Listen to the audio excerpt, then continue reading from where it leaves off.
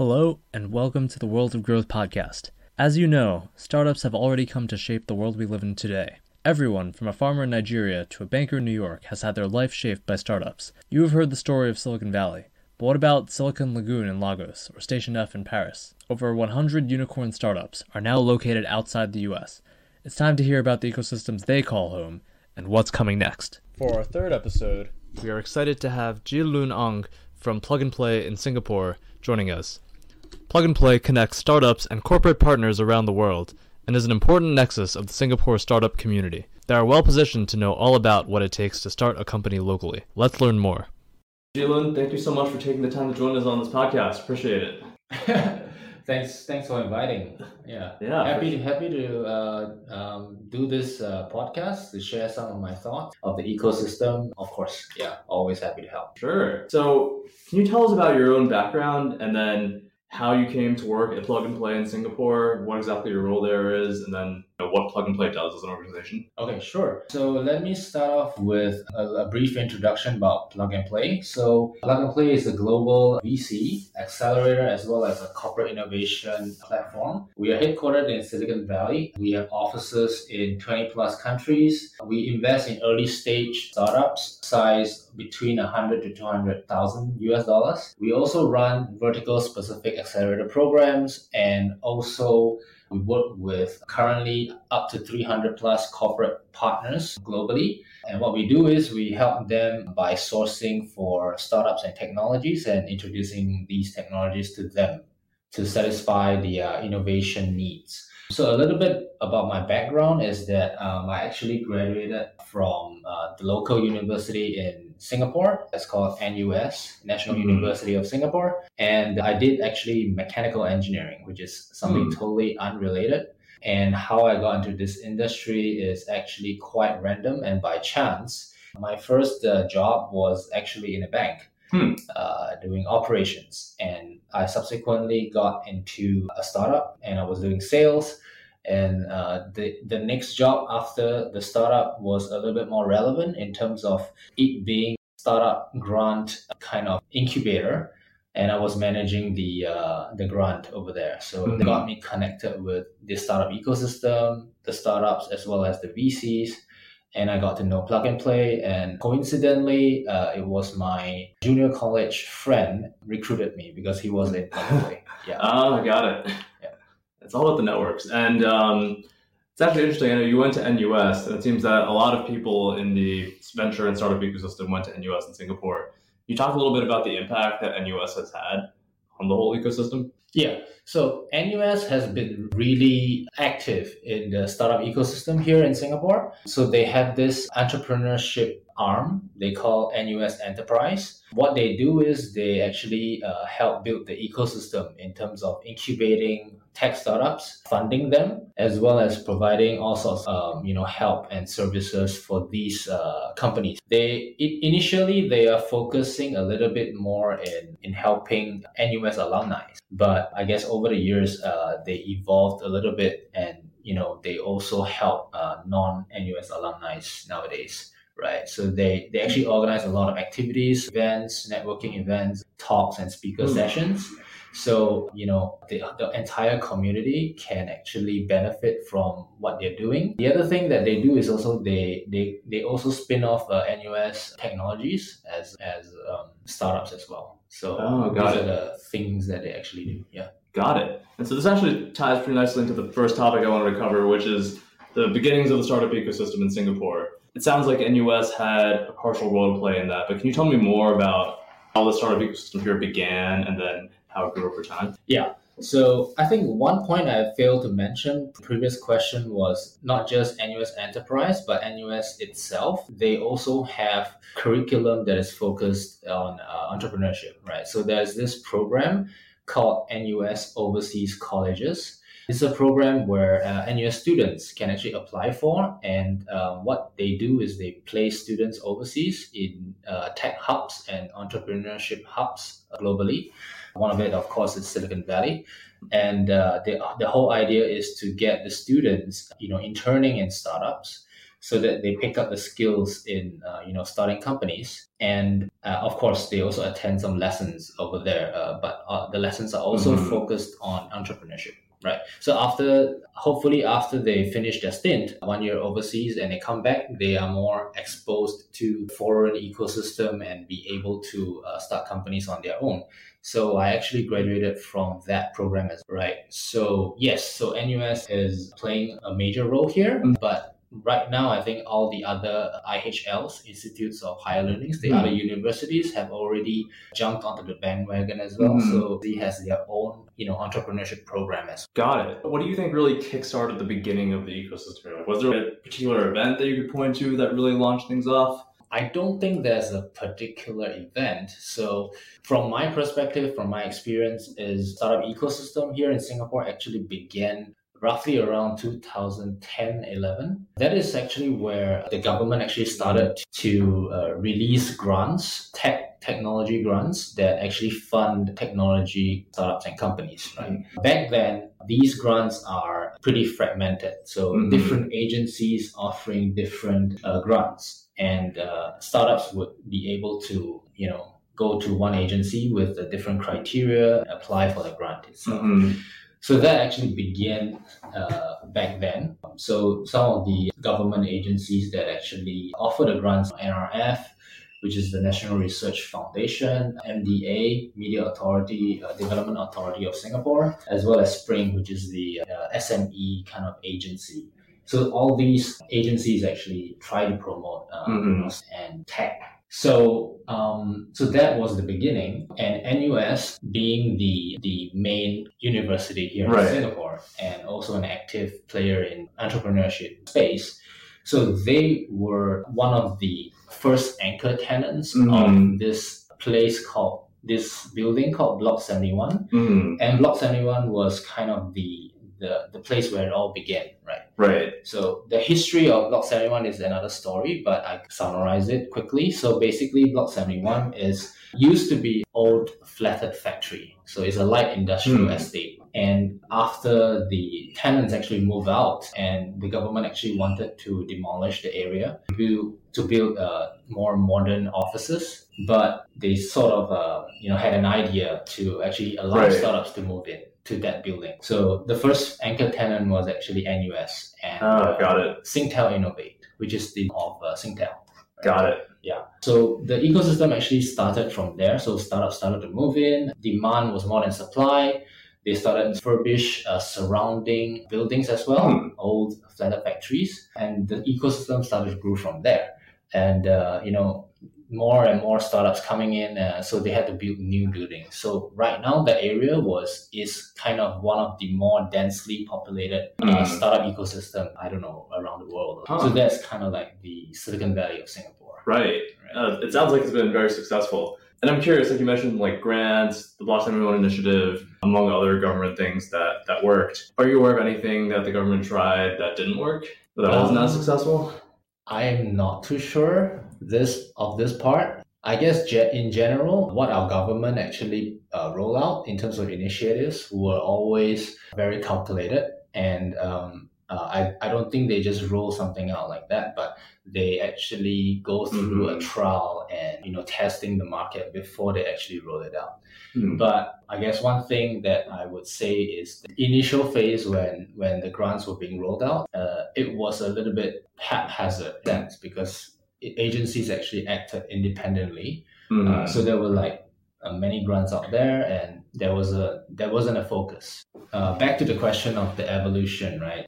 So after that, I think they kind of saw that fragmentation, and the government actually tried to unify all the grants into a single agency, and they actually rebranded all the different grants into one unified brand. So right now, there's only one agency offering all these grants, and it's very clear in terms of stages of the funding as well. So everything is more streamlined. Yeah, and back to your question of the tech evolution. Cool. Okay, so back to your question about the evolution of the startup ecosystem. So the tech actually also evolved from the early days to now. So how it has actually changed was during the early days, the startups that actually popped up or emerged are the more simpler technologies, the marketplaces like marketplaces like Caro, Carousel. We have aggregators like Property Guru and Money Smart, and also of course e-commerce platforms like Lazada, Zalora, and Redmart. Right. These are the less sophisticated technologies. And that actually popped up, around 2011, 2010. And as the market saturates, the government realized that grants now, they are focusing in deep tech. So they're a little bit more. So the criteria for obtaining the grants would be that you need to show that you are doing something, sophisticated, right? Deep technology. I see. So that brought more focus to the grants. That's right. Made them more effective. Yeah. So because of that, and the startups that start to, emerge after that, all AI companies, machine learning companies that utilize AI, machine learning, neural networks, and things like that. So that's how it kind of evolved. Got it. It sounds like that was very planned by the government by creating these grants specifically targeted at that, right? Sort of, yes. Yes, in a sense. Got it. And I'm also curious, like you talked a bit about the sectors, I guess, that the government was trying to create. But I think something else that Singapore has been very good at is just attracting quality founders from other regions. So I'd love to hear your perspective on what Singapore has done to do that. So I would say policies that were effective in attracting founders from overseas were essentially two things, right? One is the grants that the government were giving out. So these actually very much mitigate the risk of founders, as well as the risks of investors as well, because the government actually comes in to co-fund the investment, and it's favorable to the investor because the investor gets to buy back the shares at par value, or some sort of that kind of arrangement. So that is actually a good deal for the investors. So it actually encouraged third-party incubators, VCs to actually come in to look at startups in general, right? Got it. That's one thing. The other thing is, I would say, is the relaxing of like visa requirements for entrepreneurs, like foreign entrepreneurs. So there's this thing called Entree Pass, where basically the government, the Ministry of Manpower, they actually fast track and create a more easy obtainable visa for foreign entrepreneurs. Yeah, so these are the two main policies I would identify as effective. And of course, the other thing would be the environmental factors, right? So Singapore being strategically located in the center of Southeast Asia, access to the surrounding markets, about 600 million. Right. What is good in Singapore is we have good infrastructure, political stability, good talent pool, ease of doing business, IP protection, and things like that. So got it. Examples of startups that actually were from overseas would be Grab. Grab originally came from Malaysia. Right. They've made their headquarters in Singapore right now. Lazada as well is also started by Rocket Internet. Redmart is founded by a foreigner. And then, of course, Foodpanda and Deliveroo as well. Yeah. Got it. And I know you mentioned that one of the things the government did was enable like incubators and investors to buy back their shares. Do you see a trend where investors here generally look for shorter term exits? In general, I don't see it. But of course, I guess we haven't really seen any. I would say there are some unicorns around already, but I would say that we haven't seen any startups that actually have been through the entire cycle to IPO. Right. So we can't really comment a lot about that as well. Exactly. I guess that makes sense. Yeah. And I mean, on that note, do you think we'll see that soon? I do see that we are beginning to see a few companies that are in the position to do that. For example, Grab is big enough, to consider an IPO. But I guess due to the recent IPOs of Lyft and Uber not doing quite well, I guess they might delay that. Yeah, no, that makes sense. And Singapore, of course, is doing very well. There are other regional players that are starting to do pretty well as well, like Indonesia, Vietnam, and others. What are your thoughts on those ecosystems growing and eventually potentially attracting talent from Singapore? And do you think that they will eventually surpass Singapore? for their own ecosystems?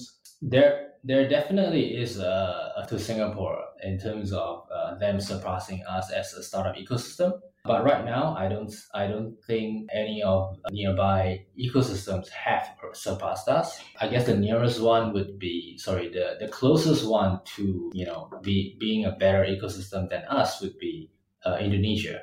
So reason being, it has the biggest market in Southeast Asia, right? It has a population, and it has already seen a significant interest in terms of foreign companies coming in to do business to capture the huge market. For example, China companies, Alibaba, coming in to partner with Amtech to create this payment system called Dana. Right?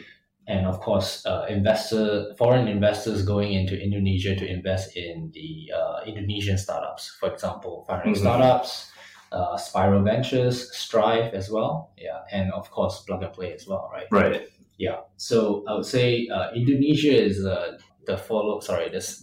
second runner-up to Singapore, right? Just because of the influence of the market. But of course, up and coming ones would be Bangkok and Vietnam, because market is also big. And of course, they have this young population, internet savvy individuals that is beginning to actually have the spending power to actually, create a good market. Makes sense. Yeah. So I know we were just talking about like IPOs, right? And I think what country was Grab from initially?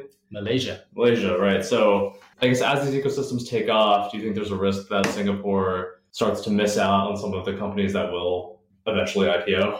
I would say for now, because we are still leading quite a bit in terms of like infrastructure, ease of doing business, IP laws and protection, political stability, and all these factors. I would say that right now, Singapore is still, leading. I don't think we'll miss out part. But of course, companies are starting to realize that in order to fully capture the market, right, you have to be in the market. So you see companies like Grab, right, they are actually setting up a second headquarters in Indonesia, in Jakarta, right? Yeah.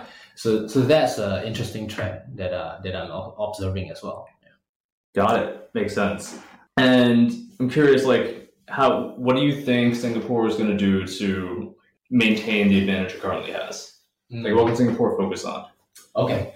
I think Singapore should double down on deep technologies, because I think we're we're the only country within the region that is actually able to support that deep technology ecosystem, right? First of all, the grants.